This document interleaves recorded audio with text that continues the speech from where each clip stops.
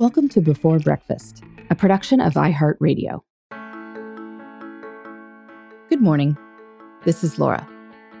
Welcome to the Before Breakfast podcast. Today's tip is to consciously turn your mornings into family time. Before everyone goes their separate ways, you can choose to start the day by nurturing your most important relationships. I first learned the power of mornings many years ago when I was researching a book called What the Most Successful People Do Before Breakfast.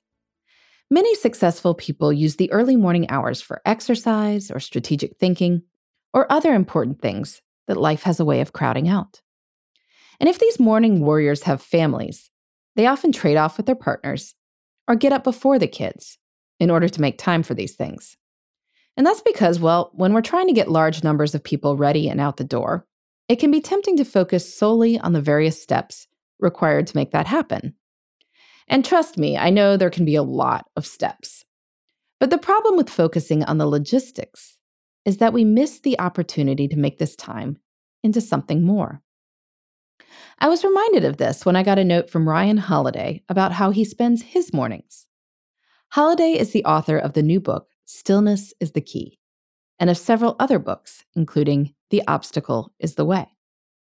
Holiday tells me that starting earlier this year, I decided I would no longer use my phone for the first 1 hour that I am awake. Instead, I grab my 3-year-old son and take him for a long walk. We go outside, we get active, and we watch the sun come up as we travel the back roads that surround our farm. Almost invariably, I come home with ideas that I can use in my writing.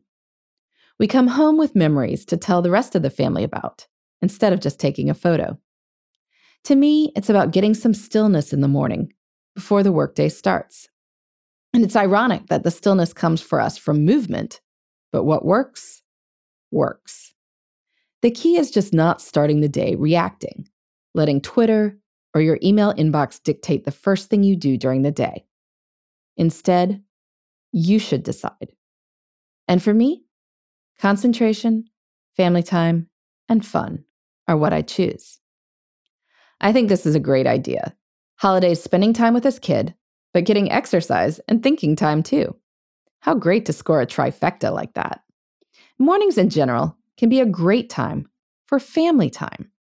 Now, I don't have a farm to wander about, but I've started to make a point of sitting at the kitchen table in sequence with all my children as they eat breakfast. The 7th grader is first, and in typical teenager fashion, he's not always the most talkative person at breakfast. But that's all right. I can communicate that I'm interested in his life, and I can make sure he's getting a serving of fruit, and these both count for something. My 4-year-old tends to wander down next, and we have very different conversations. And by the time I've fed my elementary school-aged kids, I might have been sitting at that breakfast table for 50 minutes. 50 minutes is a fair chunk of time. But that's okay. I found that lingering over breakfast and my coffee puts me in a mood of time abundance. Sure, I have a lot to do, but there's no rush. On the mornings my husband is home, he'll sit there too. And these are often the only chances we get to have 2 parents focused on one kid. And it's not a disciplinary situation. When we have a gap between kid breakfasts, the 2 of us can sit there and talk, which is nice as well. I recognize that sometimes mornings begin early enough and kids are young enough that it's hard to do anything except grab a granola bar and get everyone dressed and strapped into their car seats. But if there is some flexibility, think through your morning routine and think if there might be space to spend a little time doing something other than getting ready. Could you and your spouse share a cup of coffee together on the porch? If you have young kids who wake up really early, could you play or read together for half an hour before you need to hop in the shower?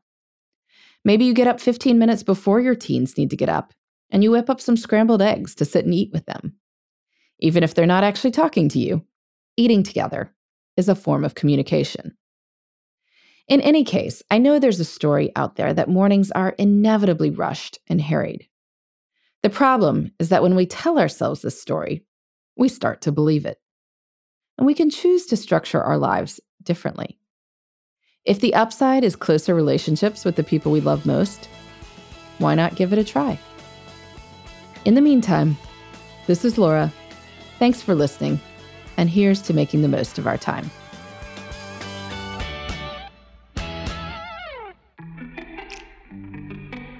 Hey everybody, I'd love to hear from you.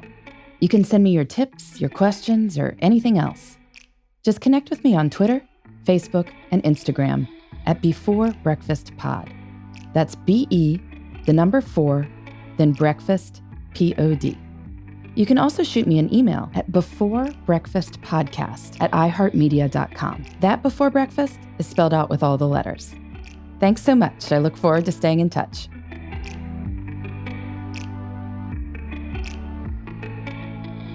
Before Breakfast is a production of iHeartRadio.